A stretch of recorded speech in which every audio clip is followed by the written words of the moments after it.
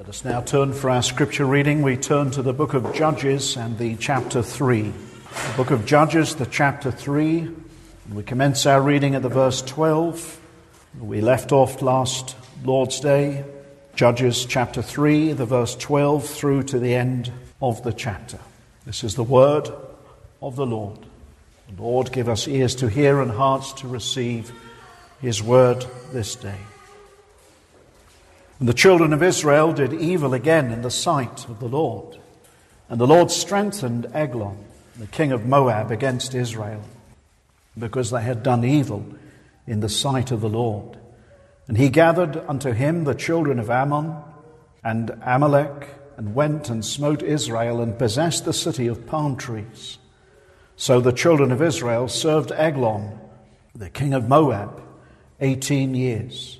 But when the children of Israel cried unto the Lord raised them up a deliverer, Ehud, the son of Gera, a Benjamite, a man left-handed. And by him the children of Israel sent a present unto Eglon, the king of Moab. But Ehud made him a dagger, which had 2 edges, of a cubit length, and he did gird it under his raiment upon his right thigh. And he brought the present unto Eglon, king of Moab. And Eglon was a very fat man. And when he had made an end to offer the present, he sent away the people that bare the present. But he himself turned again from the quarries that were by Gilgal, and said, I have a secret errand unto thee, O king. Who said, Keep silence. And all that stood by him went out from him. And Ehud came unto him, and he was sitting in a summer parlour, which he had for himself alone. And Ehud said, I have a message from God unto thee. And he arose out of his seat, and Ehud put forth his left hand, and took the dagger from his right thigh, and thrust it into his belly. And the haft also went in after the blade, and the fat closed upon the blade, so that he could not draw the dagger out of his belly, and the dirt came out. Then Ehud went forth through the porch, and shut the doors of the parlour upon him, and locked them. When he was gone out, his servants came. When they saw that, behold, the doors of the parlour were locked, they said, Surely he covereth his feet in his summer chamber. And they tarried till they were ashamed. And, behold, he opened not the doors of the parlour. Therefore they took a key and opened them. And behold, their Lord was fallen down dead on the earth. And Ehud escaped while they tarried, and passed beyond the quarries, and escaped unto Serath. And it came to pass, when he was come, that he blew a trumpet in the mountain of Ephraim. And the children of Israel went down with him from the mount, and he before them. And he said unto them, Follow after me, for the Lord hath delivered your enemies, the Moabites, into your hand.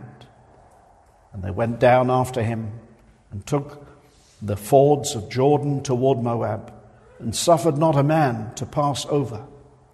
And they slew of Moab at that time about 10,000 men, all lusty, and all men of valour. And there escaped not a man. So Moab was subdued that day under the hand of Israel, and the land had rest 80 years. And after him was Shamgar the son of Anath, which slew of the Philistines 600 men with an ox goad, and he also delivered Israel. Amen. This is the word of the Lord. And may the Lord be pleased to bless that public reading of his most holy, infallible, inerrant, and sacred word to our hearts, to our never-dying souls, and all to the glory of his holy name.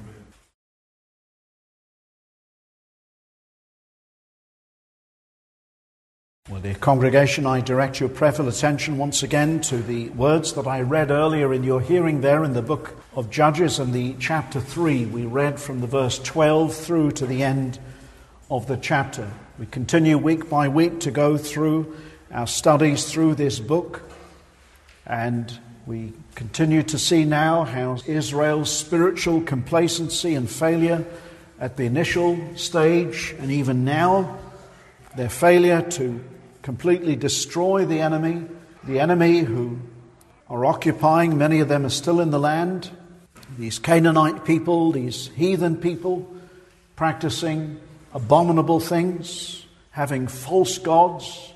Of course, as we sang in that Psalm 95, we know that there is only one God, but people have the gods of their imaginations, and that's who these people are worshipping.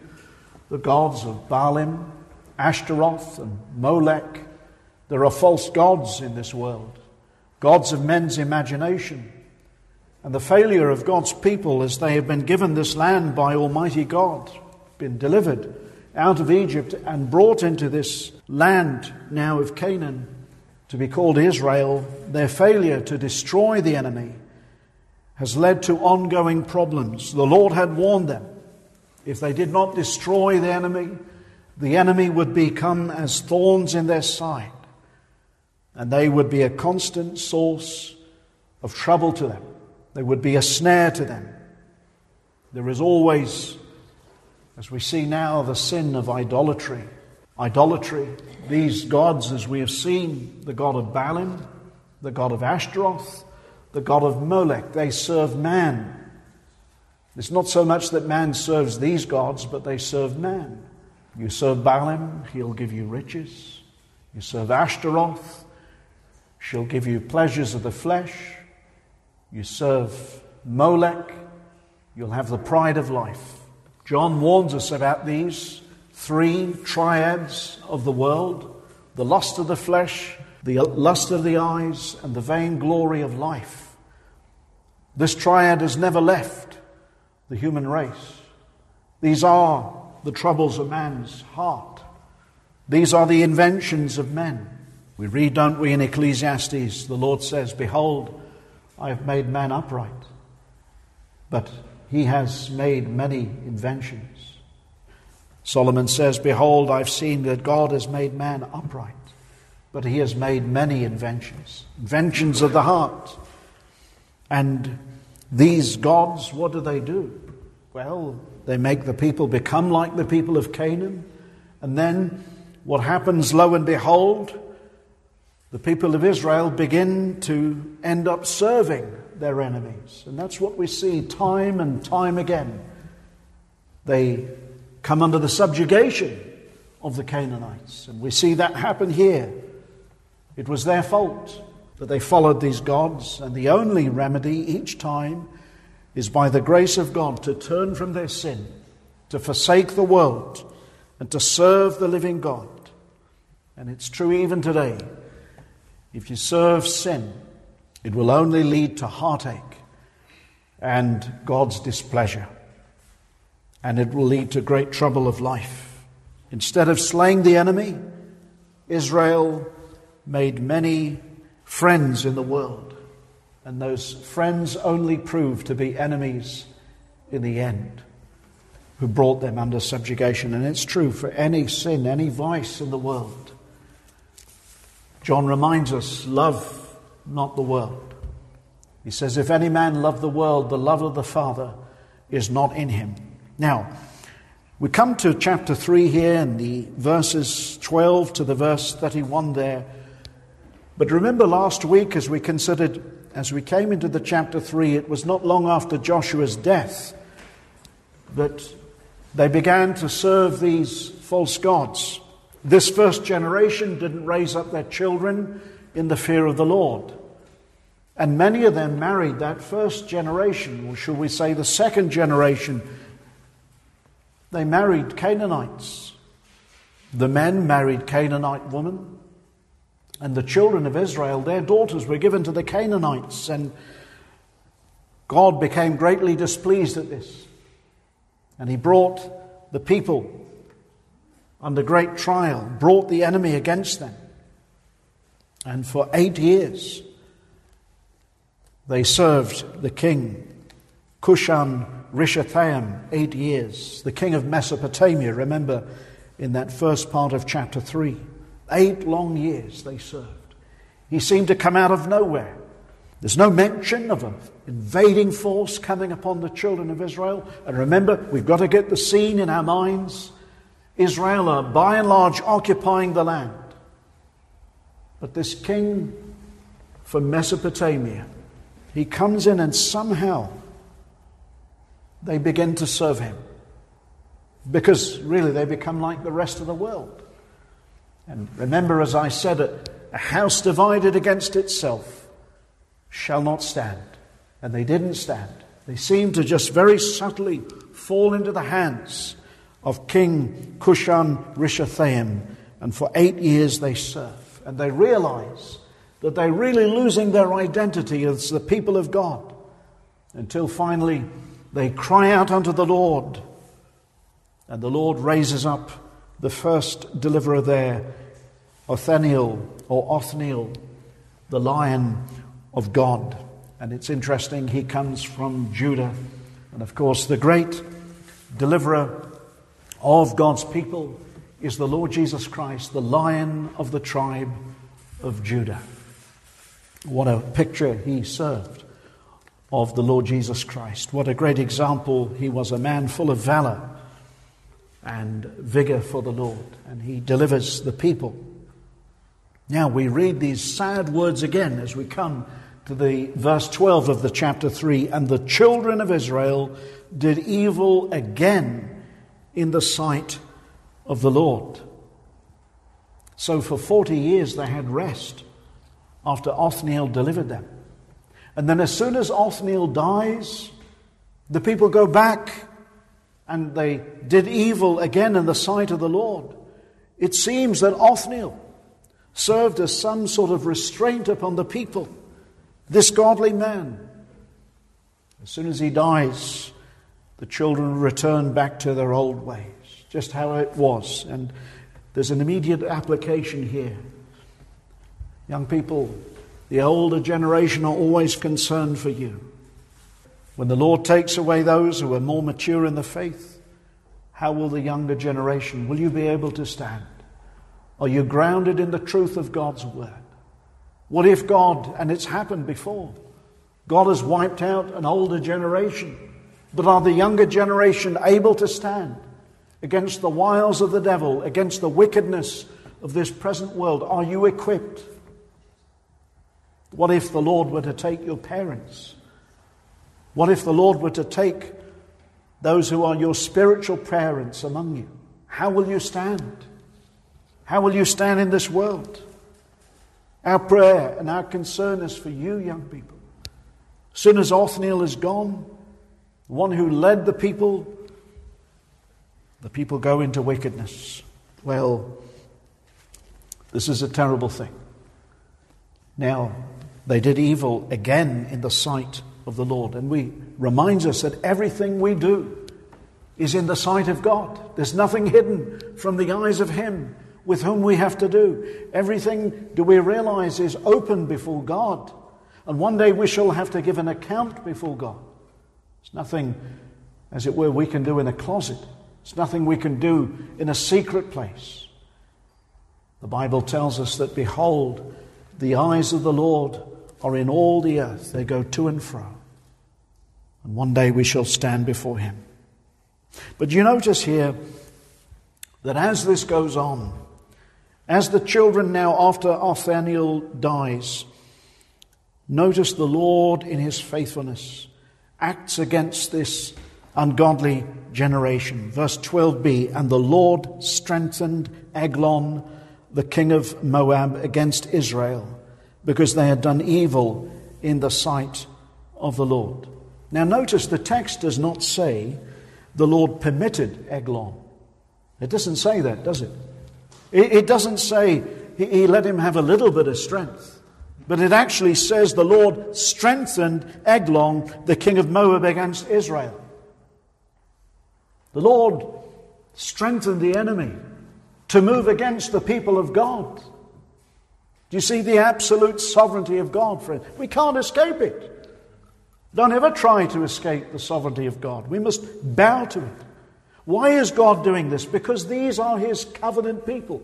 And because God has promised that through Israel, the Messiah would come.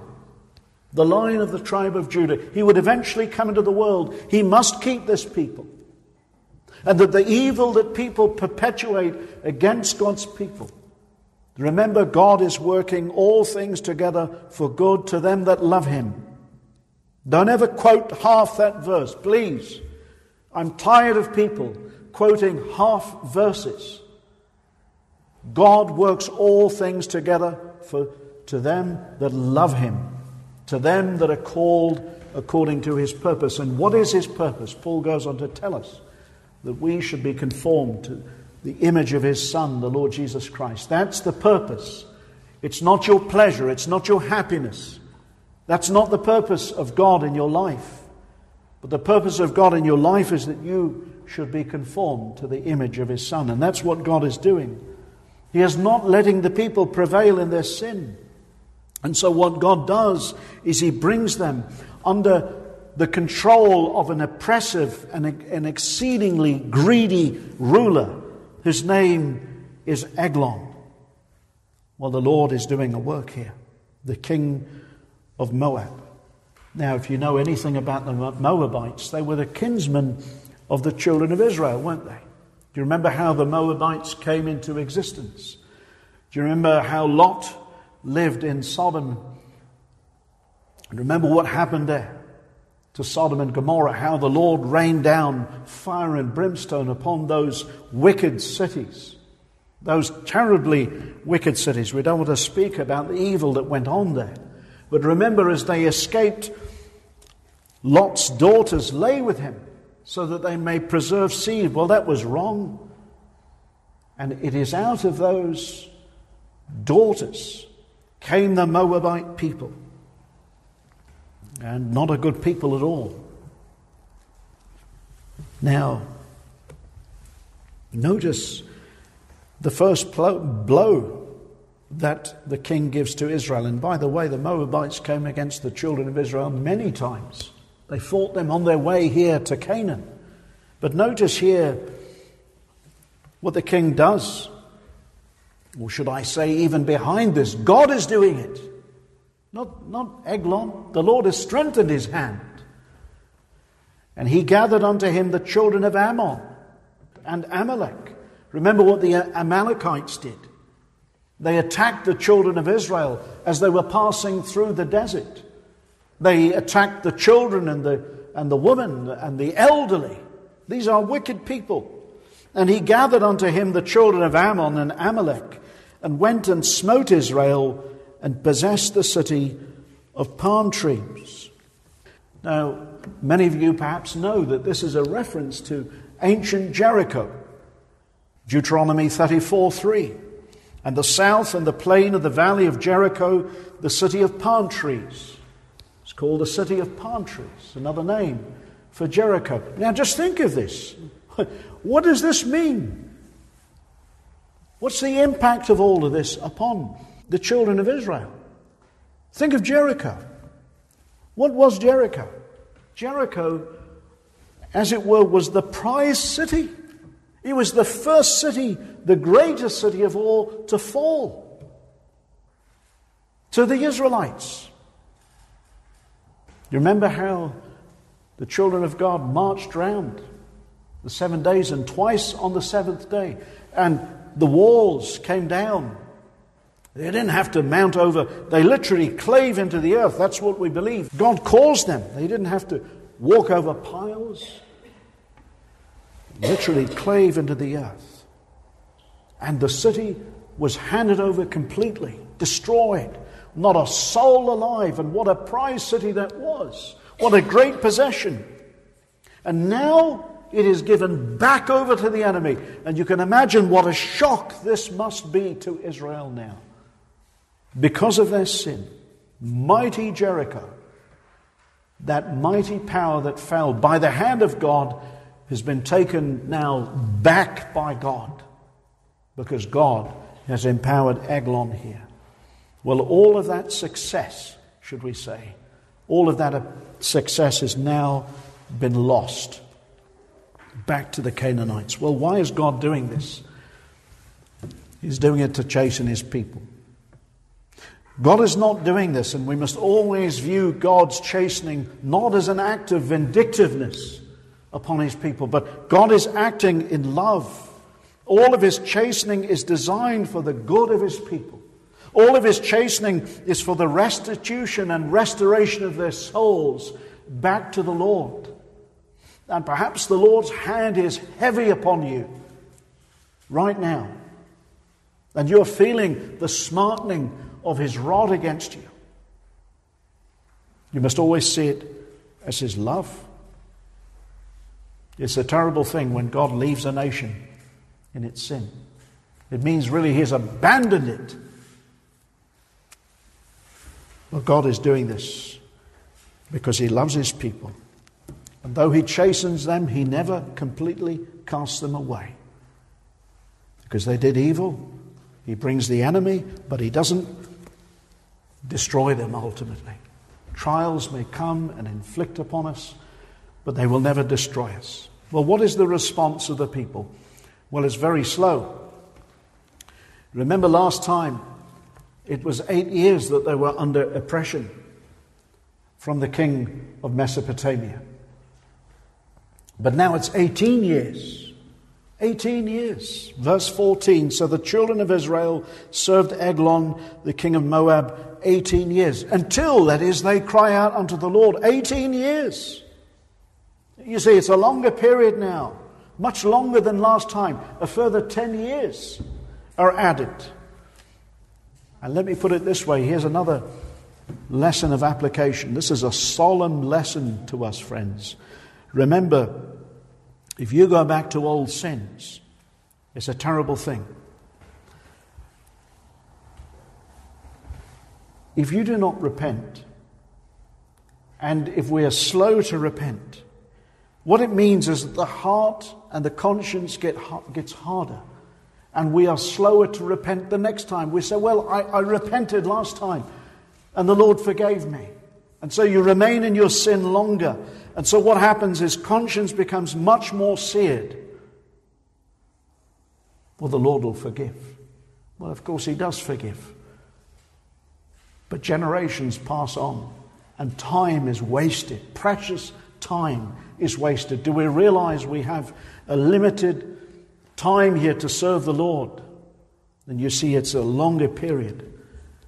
But blessed be God, he does forgive when we cry out unto him. Sometimes the pain's just too much, and we realize that the world is just an empty cistern, and there's no peace, there's no real joy, and there's no lasting satisfaction in this world. While sin may appear pleasant for a while, it begins to get painful. And they realize that they're losing their identity. They're under great oppression by this greedy king, the Moabites. Oh, this was a real reproach upon the people, wasn't it? The people here. Now, verse 15, but when the children of Israel cried out unto the Lord raised them up a deliverer. You see, immediately, God is a God at hand, isn't he? And this is such an encouragement for us. If we have sinned, he is faithful and just to forgive us of our sins. And that applies to the believer.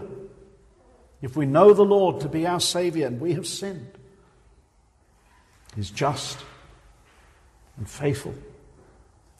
David in that Psalm 86, the verse 4, he says, rejoice the soul of thy servant, for unto thee, O Lord, do I lift up my soul. For thou, Lord, art good and ready to forgive, and plenteous in mercy unto all them that call upon thee. Then he said, give ear, O Lord, unto my prayer, and attend to the voice of my supplications.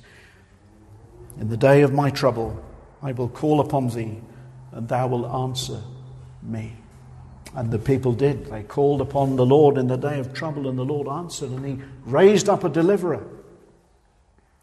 God is a God at hand, ready to forgive. And we know that even before we ask, he knows our need. But he tells us in Isaiah 65:24, and it shall come to pass that before they call, I will answer.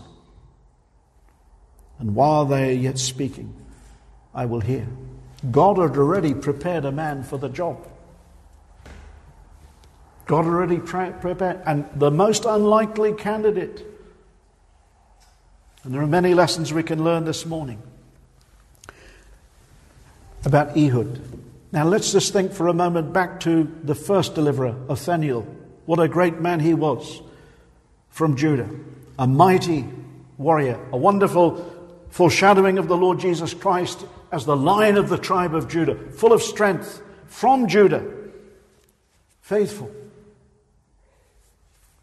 Well, but the Lord still gave him the Spirit. He was full of the Spirit, wasn't he, Othniel?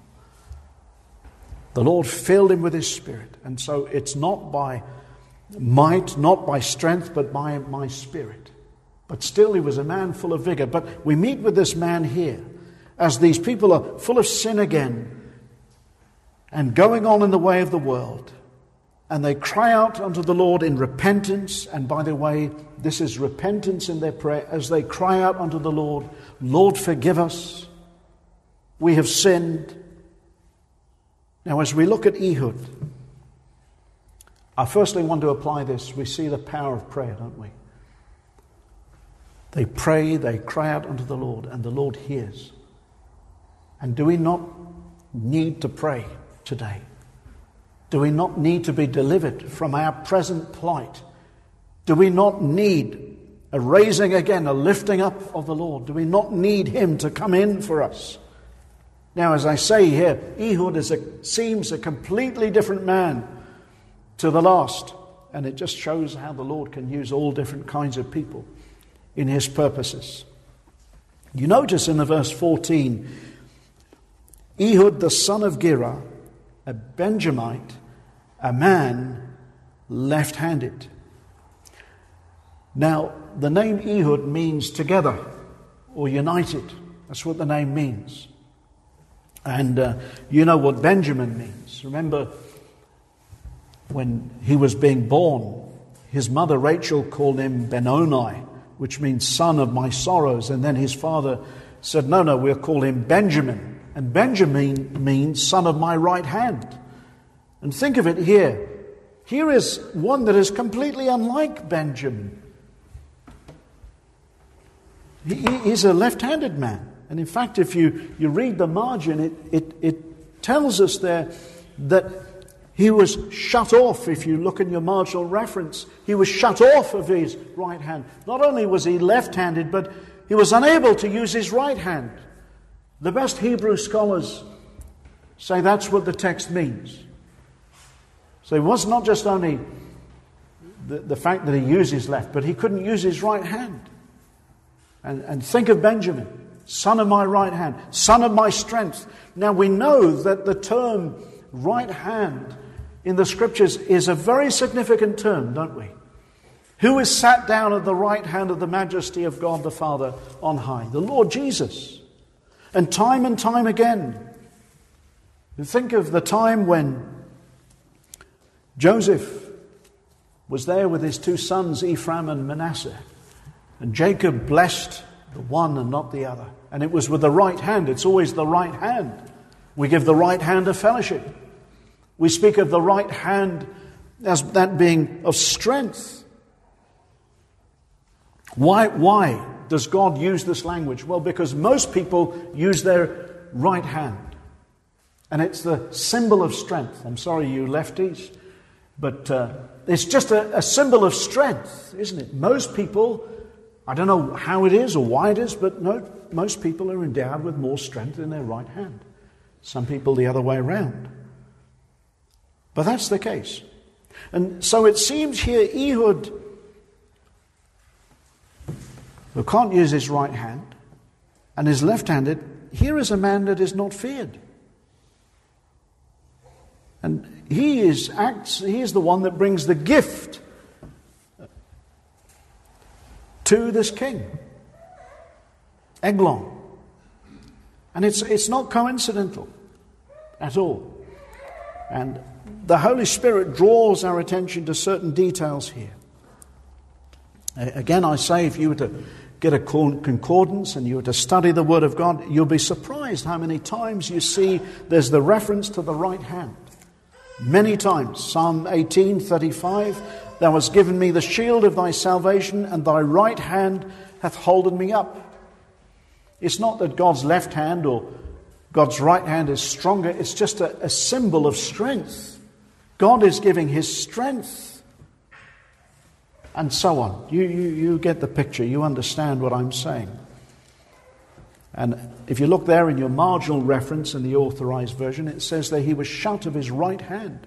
So the suggestion is that he was unable to use his right hand. And also we read, and by him the children of Israel sent a present unto Eglon, the king of Moab. They were in subjugation to these people. They were under the rule, under the dominion of the Moabites, and here the king. And he was receiving presents. And it appears that Ehud, this deliverer, seemed to be of no physical threat to the king whatsoever, because when he asks for a private audience with the king, it's no problem. The king says, everybody out the room. And he's quite happy there to be with Ehud. He posed no physical threat. You notice in the verse 18, and when he had made an end to offer the present, he sent away the people that bear the present. And why was this? Because, well, Ehud presented no threat to the king. What a contrast between Othniel from Judah. Here, Ehud, this left-hander that posed no threat. Now, in those days, it was not a politically correct society as it is today. We live in an awfully politically correct society where strength and ability, this was something that was a positive thing, and you certainly looked down upon those who had no strength. And so when you consider this man here, Ehud, Israel would have thought, this man is totally ineffective. This is the last person we would choose. But the Lord has his secret weapon. Now, many people shy away from this passage of Scripture because it frankly makes many people embarrassed. There are a lot of gory things that take place. There are some embarrassing things that we'll consider here. The deliverer of Israel seems to be an assassin. It speaks here of this king of being a very fat man. And there are some other things that we'll mention as well. Well, Ehud, he makes, verse 16, a dagger which had 2 edges of a cubit length. That's 18 inches. And he did girt it under his raiment upon his right thigh. So he makes this double-edged dagger or sword, as it were. And you can imagine the tensions building up. He goes in, he comes, and perhaps this is an annual gift that he comes to bring the king from the children of Israel. And, there are guards, no doubt, watching, and the king's in his palace there, in his summer cooling house, as we read. And he slips through. He's got this dagger under his right thigh, hidden. The eyes of the ungodly are completely off him. The Lord has completely concealed this thing. Now, let me say that this is the Word of God. Many people shy away from this passage of Scripture. The Word of God says all Scripture is given by inspiration of God and is profitable for doctrine, for reproof, for correction, for instruction in righteousness, that the man of God may be perfect, thoroughly furnished unto all good works.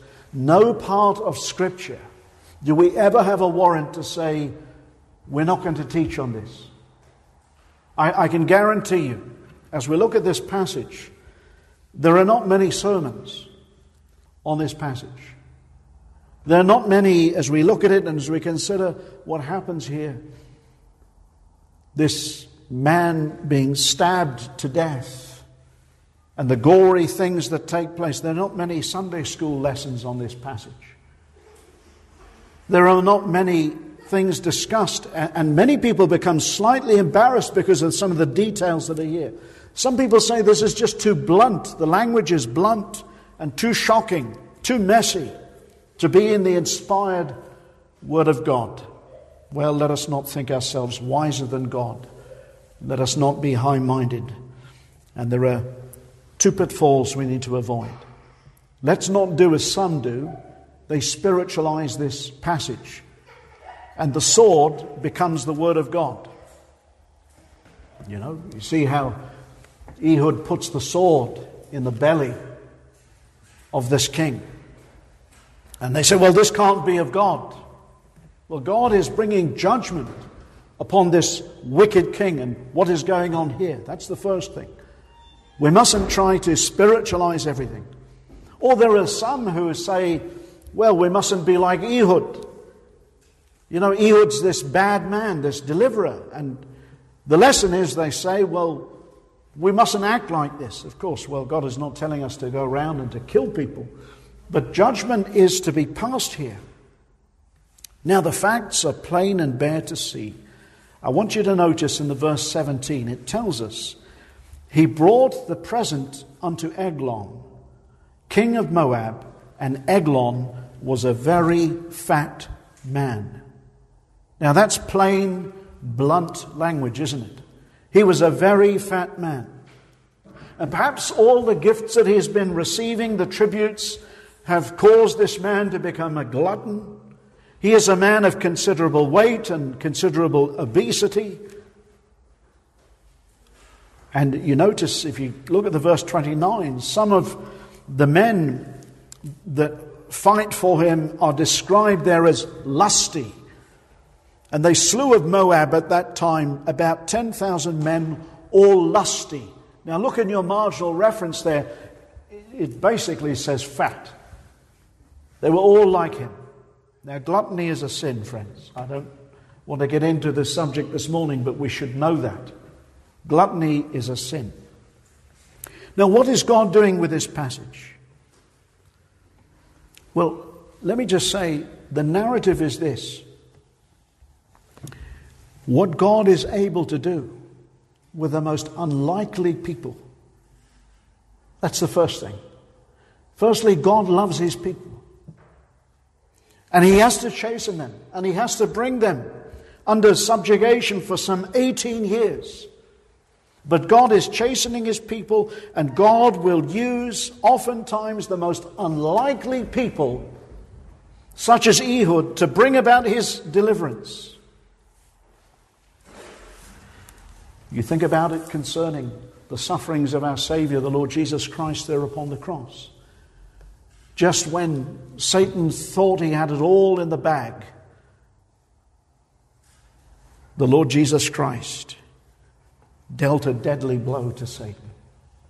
He was put to death by the hands of wicked men.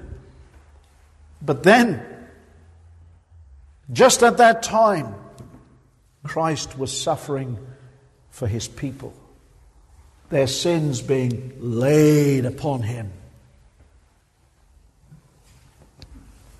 The just dying for the unjust. What a blow that was.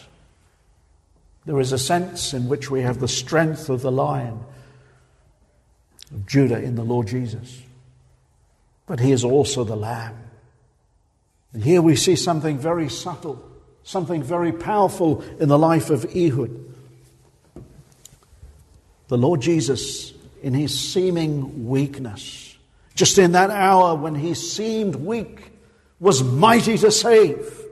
And here Ehud, in his weakness, in his apparent weakness, and seeming to have nothing, to bring deliverance to God's people, brings about a mighty deliverance. I hope we see this. Now notice the verse 18. This king is described as a very fat man. And you know, the Bible's just plain, blunt, and it gets to the point. Doesn't waste time about things. This greedy, obese man, and when Ehud, verse 18, had made an end to offer the present, he sent away the people that bear the present. So it must have been quite a considerable present, because there were others with him. But he himself turned again from the quarries that were by Gilgal, and said, I have a secret errand unto thee, O king. Who said, keep silence. And all that stood by him went out from him. Obviously the king didn't want people to know what's going on, or maybe this is some secret, or maybe he's going to be offered something else. But notice the verse 20. And Ehud came unto him, and he was sitting in a summer parlour. Now you'll notice also in your marginal reference there it says house of cooling. You can imagine perhaps in the sweltering heat, and this very obese man, he had to cool himself off. You get the picture. Nobody else would be allowed there in this summer house. And Ehud said, I have a message from God unto thee. And he arose out of his seat. Well, why does this king arise out of his seat? Well, because Ehud presented no threat to him. He's got no power in his hands or in his arm or anything like that. He wouldn't suspect feeble Ehud, would he? And notice verse 21, and Ehud put forth his left hand and took the dagger from his right thigh and thrust it into his belly. And the haft also went in after the blade, and the fat closed upon the blade, so that he could not draw the dagger out of his belly. And it says, and the dirt, and if you notice in the marginal reference there, it says his fundament, or his entrails. Literally it could mean his intestines or the dung. Don't mean to be crude, but the Bible is straight to the point. His excrement came out. And of course this produced an awful smell, terrible smell in the room. And you'll notice the tie-in with this. Verse 23, then Ehud went forth through the porch and shut the doors of the parlour upon him and locked them. And when he was gone out, his servants came, and when they saw that, behold, the doors of the parlour were locked, they said, surely he covereth his feet. Now again, if you notice in your marginal reference there, it says, does his easement. They thought this man was on the latrine or the toilet, covering his feet. When a man drops his trousers, what does he do? He covers his feet. And they thought, well, he's relieving his bowels. The smell was too awful. Three things take place here to make all of this possible. The king said, let me be alone. The doors were locked, and the smell. And this all allowed Ehud to escape. And it was done. So the king didn't respond. They'd become embarrassed here. They thought surely he's relieving his bowels. But no. His bowels were on the floor. And they tarried, verse 25, until they were ashamed. And behold, he opened not the doors of the parlour. Therefore they took a key and opened them. And behold, their Lord was fallen down dead on the earth. And Ehud escaped while they tarried, and passed beyond the quarries, and escaped unto Seirath. Now, what's the application in this most bizarre event? Well, I think it's As I said, many people shy away from this. You won't hear many Sunday school lessons or Bible studies, and you certainly probably won't hear many portly pastors preaching on this passage either. But there's a lesson here, friends. And the lesson is this, that while some people avoid this passage and they say, well, the deliverer is an assassin, you can't get away from verse 28. Notice, I'll read from verse 27. And it came to pass when he was come, he blew a trumpet in the mountain of Ephraim. And the children of Israel went down with him from the mount, and he before them. And he said unto them, follow after me. Now notice, for the Lord hath delivered your enemies, the Moabites, into your hand. You see, unless the Lord had sent and commissioned Ehud, it was the Lord that gave deliverance, the people of God never would have got behind him. That's the point. The point is the Lord uses the most unlikely people, because so often God's people are complacent. And he will use that which is weak, that which is not mighty, that which is not esteemed among men, to move his people. It's been like that through the millennia, friends. Through the millennia. Sometimes it takes a little man, and the Lord fills him with courage. Here is a very strange hero, the left-handed man who couldn't use his right hand, but he used it to God's purpose. That's the point of the whole passage. So that God gets the glory, not man. You may feel weak. You may feel pathetic. But the Lord uses the things that are not to shame the things that are. It's not by might. It's not by strength. The Lord shut the eyes of the prison guards or the guards at the palace so that they didn't see the dagger, they didn't see anything. The king overestimated himself.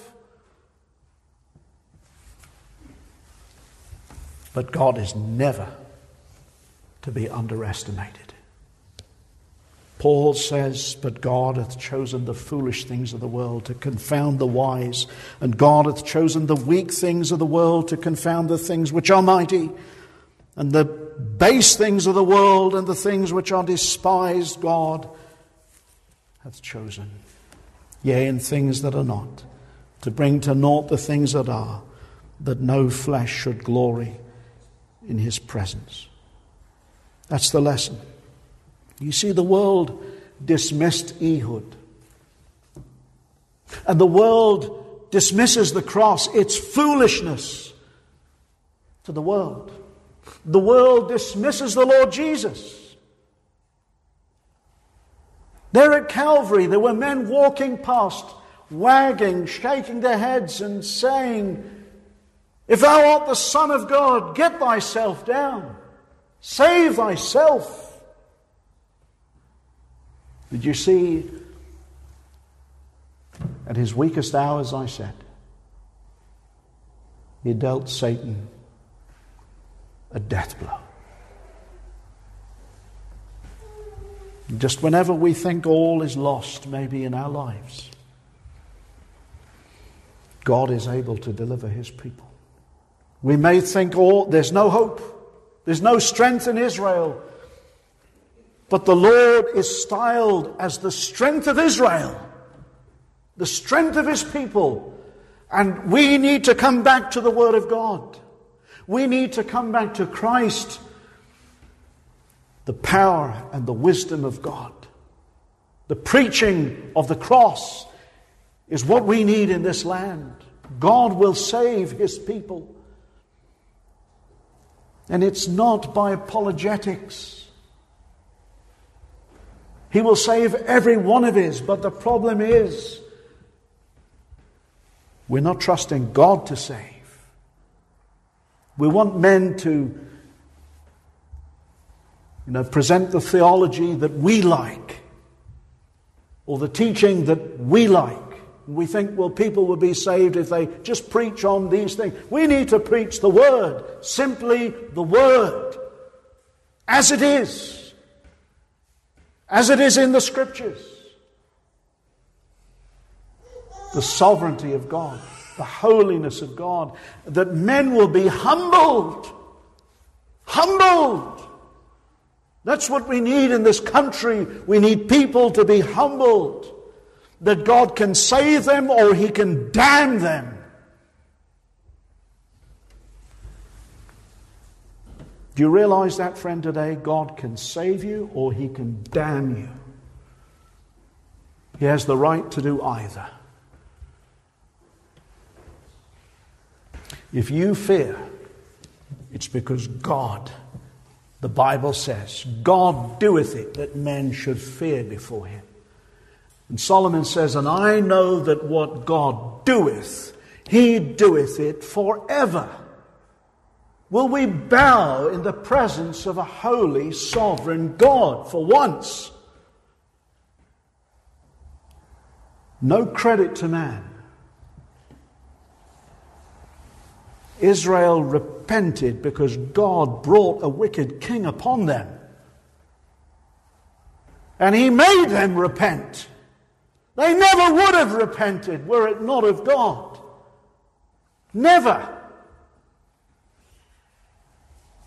Nobody ever repents unless God moves in the heart. And that does not excuse anybody, because except ye repent, ye will perish. You will perish. We need to humble ourselves. And let me say this, the preaching of the cross, it might be foolishness to the world, but it's the power and the wisdom of God. And there was a time in my life, I read those words in Isaiah 53. He is despised and rejected of men, a man of sorrows, acquainted with grief. And we hid, as it were, our faces from Him. That was me for so long in my life. But then God opened my eyes to it. You see, friend, Christians, I'm telling you, I want to address Christians. God has to open the eyes of sinners. You can't do it for them. But pray. Pray that God will work mightily in our land, in our churches. It must be the Lord. Because the Lord alone will save. Ehud, he made a double-edged sword. I don't want to spiritualize this, but he pushed it all the way in. The haft, the hilt, and I think there's an analogy there. We have the Word of God. Use all of it. Not half of it. All of it. We must preach the whole counsel of God. Not half of it. Not the bits you like and the bits you fancy, but all of it. Never be ashamed of it. Never be ashamed of it. You look back in history, you look back to men like Luther. Who would have thought Luther would have done anything? The Augustinian friar. But what a mighty work the Lord did through Luther. What a mighty revival. We must not underestimate the power of God, the wisdom of God. Again, this passage is about God's grace to keep His people. His power to judge the ungodly and wickedness.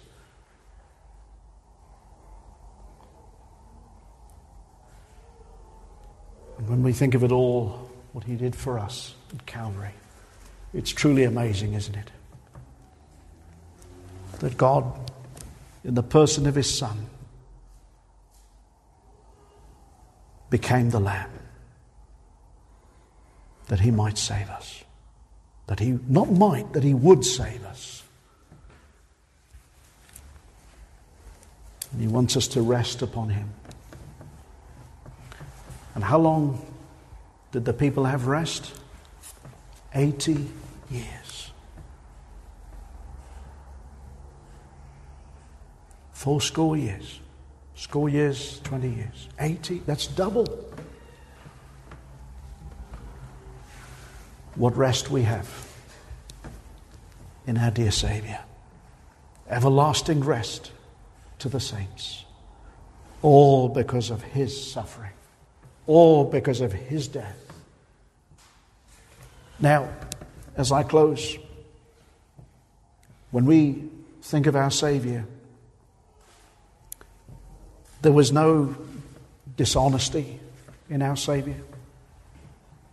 Ehud here, there is a level of deception. There is stealth.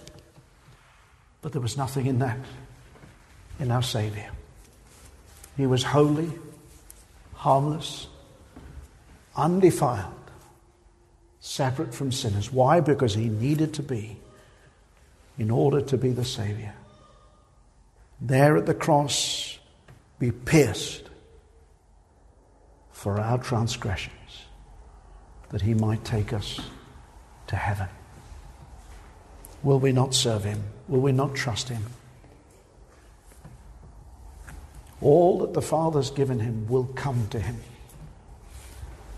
But they will only come, friends, when his word is preached properly, in all of its fullness, in all of its glory, in all of its grandeur, when we set forth Christ. Well, may the Lord revive us again and deliver us from. This was a time of gluttony. We live in a world of gluttony. May the Lord deliver us from it and deliver many others by his Son, Jesus Christ, our Lord and Saviour. Amen.